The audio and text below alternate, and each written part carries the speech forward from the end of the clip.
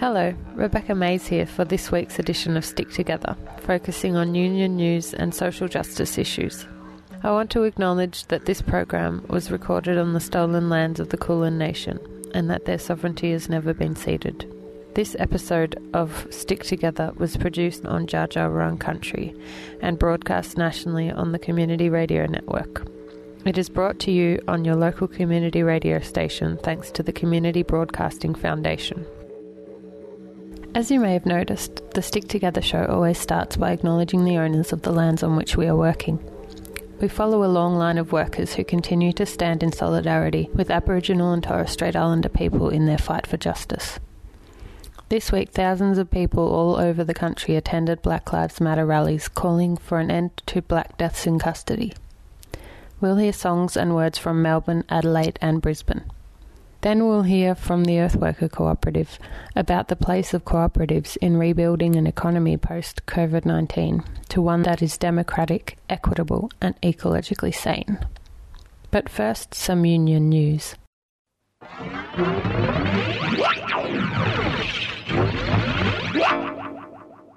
This week, the Australian Workers' Union called on the federal government to launch an urgent inquiry into widespread labour exploitation and visa law breaking across the agriculture and horticulture industries. The latest call for action was prompted by the death of a Fijian worker who was being illegally employed at a farm in the Riverina.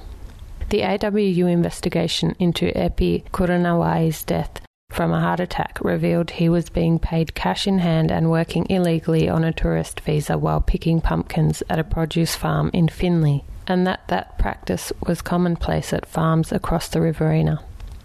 The AWU has written to Immigration Minister Peter Dutton calling for an inquiry into Mr Kuranawai's death and the systemic rorting of workers' rights. Daniel Walton, National Secretary of the AWU, said thousands of workers from overseas are being exploited every single day in Australia, and most are hidden from sight. It has taken the tragic death of Mr Kuranawai from a heart attack to allow us to shine a spotlight into what is really going on at farms across the country. In the letter to Mr Dutton, the AWU's Mr Walton writes, "Due to negligence and lack of enforcement, Australia is now running an informal guest worker program that exploits people. Exploitation of workers, no matter where they are from, is unacceptable. That exploitation of this nature is endemic in Australia should be shocking to us all, and yet it is occurring on such a widespread basis in the agricultural sector that exploitation is now a business model and source of competitive advantage. Businesses are trying to shirk responsibility throughout the supply chain, and it's time we got it under control." The AWU says the abuse is so widespread throughout the entire agricultural supply chain that a complete overhaul of the system is needed and is calling for a proper permanent migration system that eliminates the prospect of exploitation of this nature.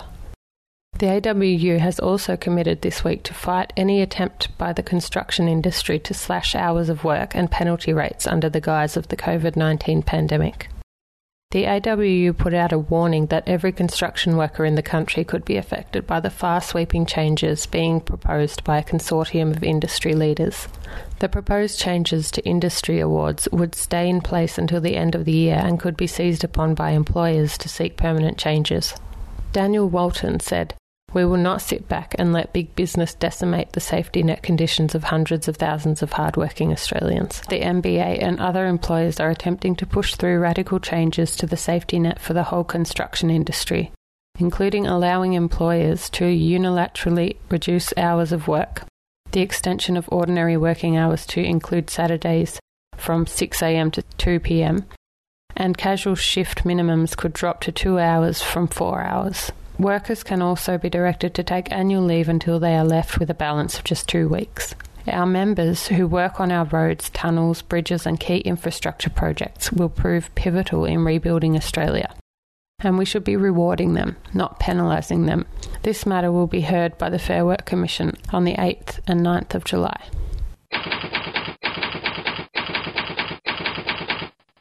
In regional news, AMWU delegates are demanding immediate action from the federal government to protect regional jobs from the threat of cheap imports.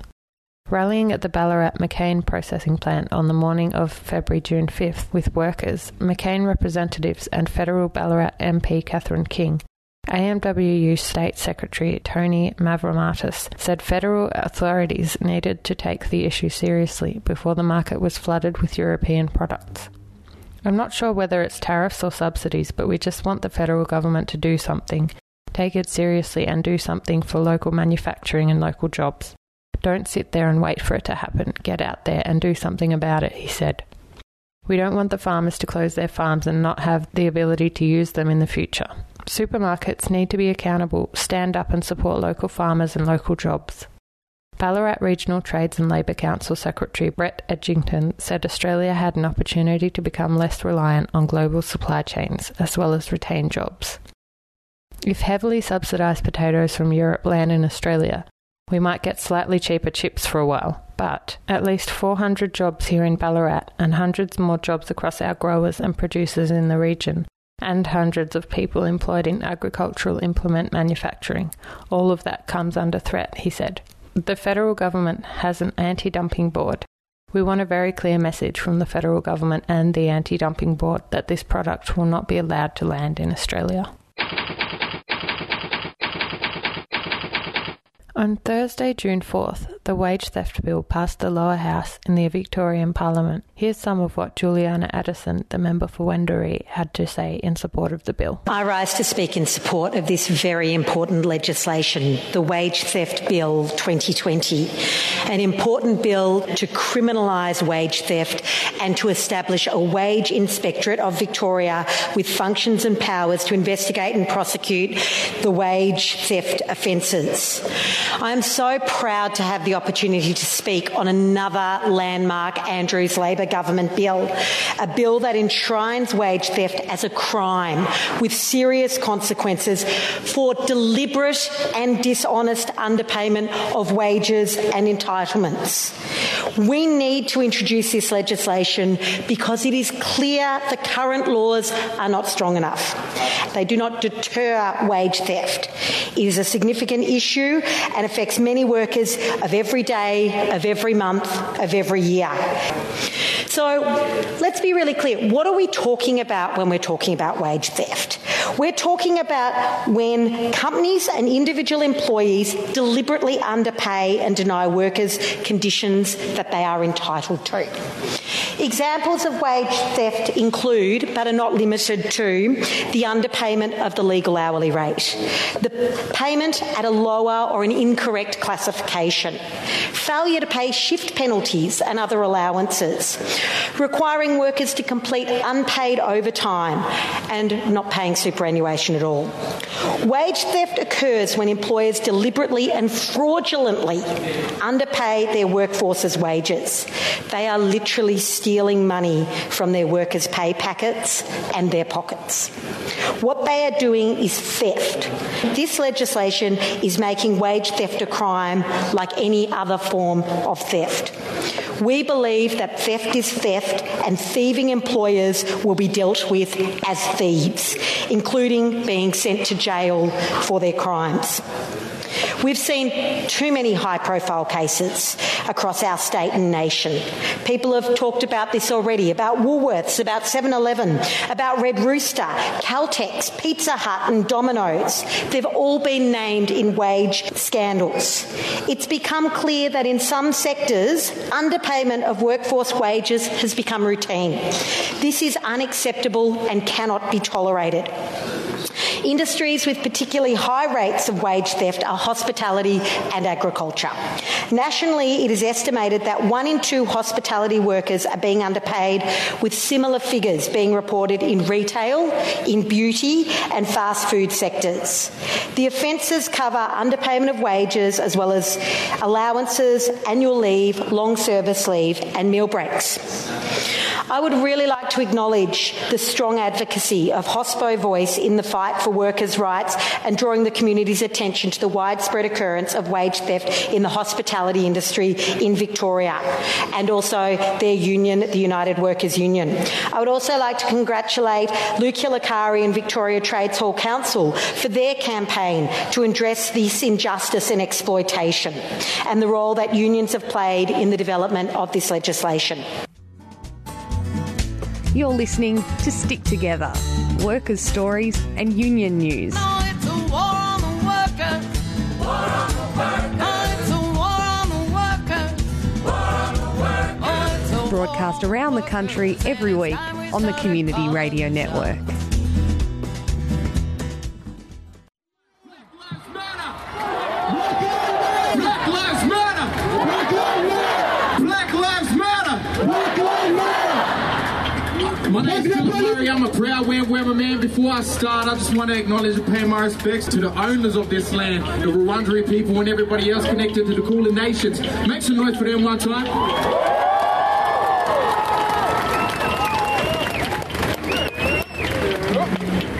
I send my love out to the brothers and sisters over in the States. I send my love out to the brothers and sisters in West Papua. Everyone say, free West Papua! Free West Papua! Free West Papua! Free West Papua! Free West Papua! Free West Papua! There's a genocide going on right there now and there's no media attention, so it's on us to bring that to the world.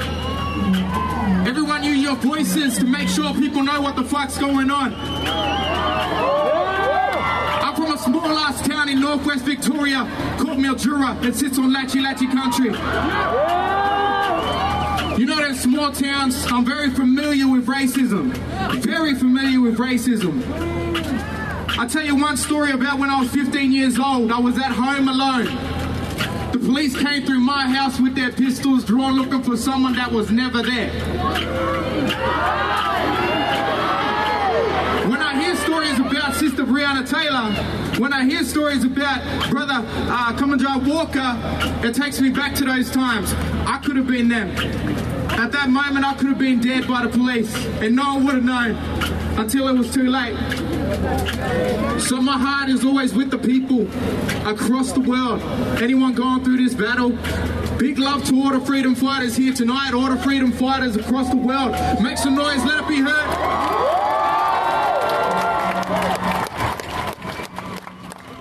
I really feel honoured to be here and read out the statements of the families who've been killed by custody, and I'm going to be reading out David Dungai's family's statement. So we are horrified by the events unfolding in the United States, but is Australia any better? We are the family of David Dungai, a proud Dunghutti warrior who's tragically died in custody on the 29th of December 2015. David was 26 years old. The images of what happened to David have been viewed all over the world. Our young man was held down by prison guards while being sedated. David cried, "I can't breathe," over a dozen times in the space of the last 9 minutes. The guards ignored his cries for help. Sound similar or familiar? The US is in flames because of what happened to George Floyd. We watch in horror, yet the exact same thing happened to David Dungai.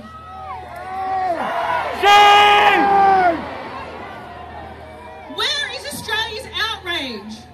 No one was held accountable for David's death, and he was not the only one. There was 432 black deaths in custody since 1991 Royal Commission into Aboriginal deaths in custody.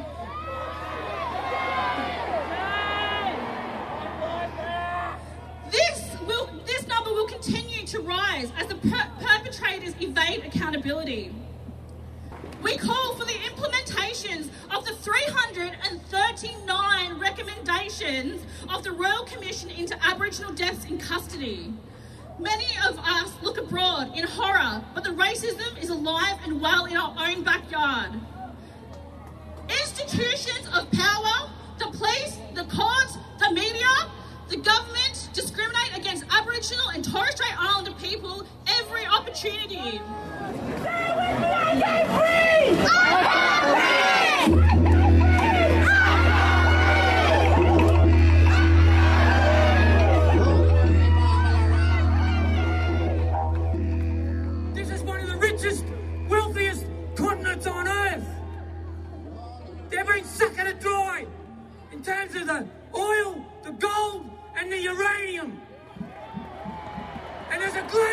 network of genocide criminals around this globe, and they all work together. It's called colonialism. They enslaved our people. They brutalised our people. But what I see here today, folks, is a brand new day. I can see it. I can smell it. I was here in 1986 when John Pack from Roebourne, a 16-year-old young man, Aboriginal man, was kicked to death by 5 off-duty detectives. That's where the Royal Commission into Deaths in Custody came from. This is the tipping point, folks.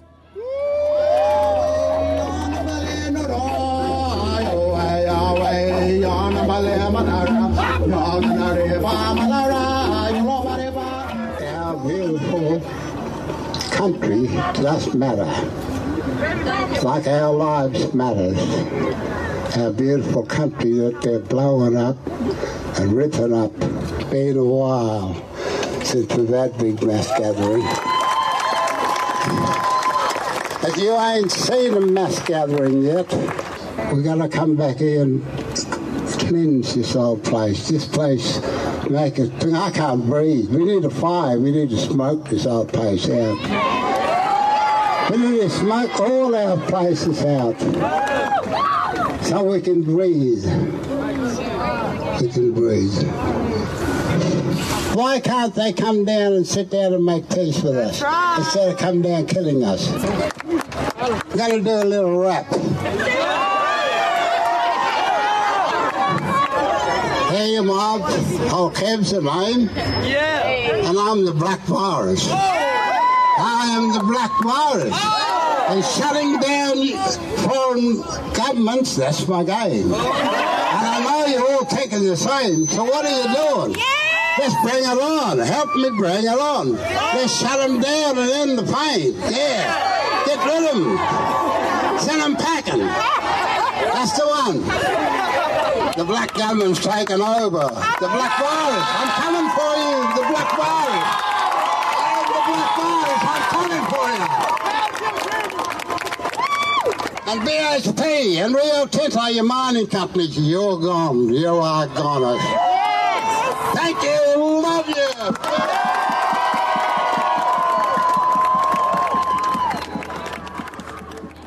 You just heard from Aboriginal people across their lands. Let's take a moment to reflect on what we've heard and remember those who've died in custody.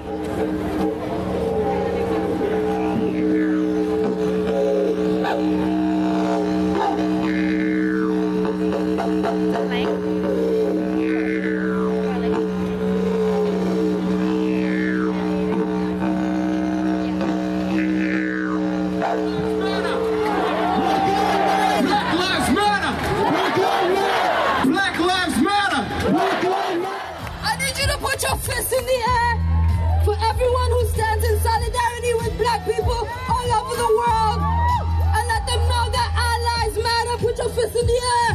Hey, hey, hey! Pick it up, pick it up, pick it up, pick it up. Yeah. Hey. Put your fists in the air. Yeah. You're listening to Stick Together on your local community radio station. Next up, we're going to hear about workers' cooperatives and how they can help us build a new economic system after COVID-19. You'll hear from host Tilly from the Earthworker Collective and panellists Ellie from the Red Gum Collective, Tim, an economics professor, and Godfrey from the United Workers Union. Yeah, so basically Earthworker Cooperative is aiming to bring together people from diverse backgrounds in practical action to solve the environmental and social problems that we're all facing. And we provide common ground where trade unionists, environmentalists, small businesses and people and other people can come together and work for a common cause. And we do this by establishing and facilitating cooperative businesses. We're involved with or a member organisation of about 5 co-ops at the moment, but always trying to start up new co-ops and always in that process, and it's very ongoing. Yeah, and they range from things like peer-run refugee higher education support cooperative to Red Gum Cleaning Cooperative, which is an eco-cleaning co-op in Melbourne, and Ellie's going to talk about that a bit later. Yeah, and we also try to meet our goals by establishing an earth worker clause in union constitutions to try and have an earth worker rep, and we want to have earth worker reps in all the unions, and try and bring together environmental and social movements and have that really enshrined in the way that our unions work. Basically, to put it very simply, a co-op is a group of people that organise together as equals. Worker co-ops are owned by and controlled by the staff, and only those working for the co-op are members, and the co-op exists for the benefit of the workers. How is the pandemic shifting the economic landscape, and how is this going to impact workers and communities in the future?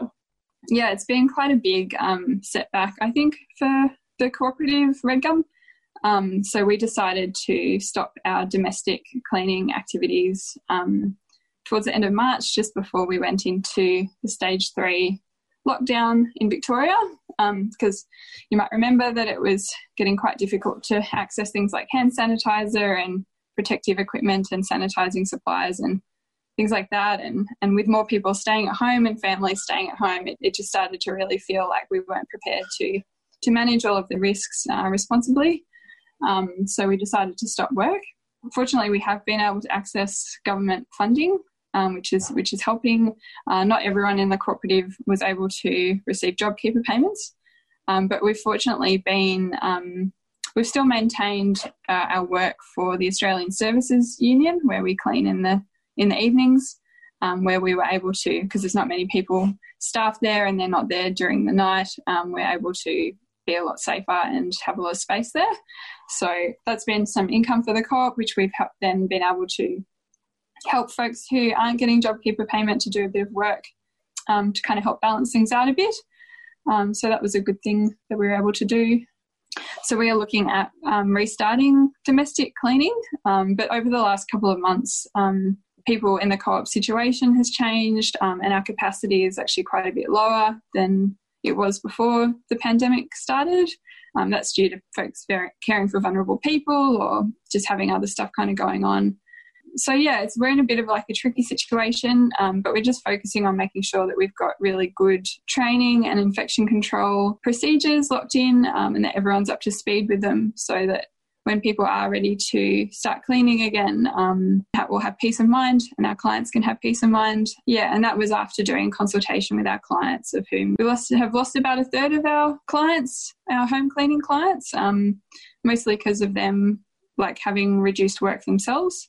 Like domestic cleaning isn't something that people tend to hold on to if their economic situation gets a bit more uncertain. Been meeting frequently and trying to support each other. We're also looking at other kinds of services we can do that will allow people to work outdoors, like window cleaning or garden maintenance. But it is an uncertain time. My guess is that with like more people working from home and not having a secure employment, that domestic cleaning won't be something that we can really rely on for income. We're just kind of continuing to think about how we can adapt, and it's been good to be continuing to meet and start working on projects together, because it was pretty weird just kind of suddenly not having our normal business to run together. I'd really understand the present as a real critical juncture or kind of potential tipping point for a neoliberal capitalism, which you could argue is a distinct variation of capitalism that sort of really took root from the 1970s onwards.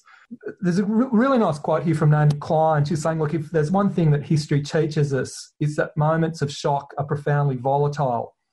We either lose a whole lot of ground, get fleeced by elites and pay the price for decades, or we win progressive victories that seemed impossible just a few weeks earlier. It's no time to lose our nerve. So I think that kind of captures the moment. And you can see with the current government that they're in the wings is the prospect of more industrial relations, kind of erosions, a type of depression economics. Like they're very kind of keen to move away from stimulus spending, and there's that risk that they'll go to austerity. Frydenberg wants a gas-led recovery. And generally, they're using the resources of the state to try to extend the life of dying industries rather than to grow new industries and new types of industries. And you don't really hear much about the cooperative sector in Australia. The proof of concept is pretty strong. I was just sort of looking at some statistics today. 12% of the global population is involved in cooperatives in some form or another. There are 3 million cooperatives worldwide, and they employ 10% of the global population. Even in Australia, there's over 2,000, depending on how broadly or narrowly you want to measure it. So it's not as if we're dealing with a boutique part of the economy. It's managed to get a substantial foothold in the economy, even in circumstances that were not conducive to its growth. So it just makes you think, what could be done if we had a more fertile environment in which to develop them. So I see the work of Earthworker and Red Gum, what everybody's doing, is potentially really important. To summarise, I see it as a time of great instability, risks, but also great potential. That's it for Stick Together this week. Thanks to you for listening. Thanks to Tilda Joy for the live recordings from the Melbourne Rally. Also thanks to Earthworker and their panellists for allowing us to share their knowledge. Thank you to the organisers of the rallies all over Australia, the volunteers, and most of all the families of those who have died in custody. Stick Together is produced at 3CR Studios in Melbourne and broadcast nationally on the Community Radio Network. The podcast is available at 3cr.org.au, and you can contact the producers of the show at sticktogether3cr@gmail.com or by calling 03 9419 8377 and leaving us a message. Remember, wherever you are, whatever you do, there's a union for you. I'm Rebecca Mays. Catch you next time.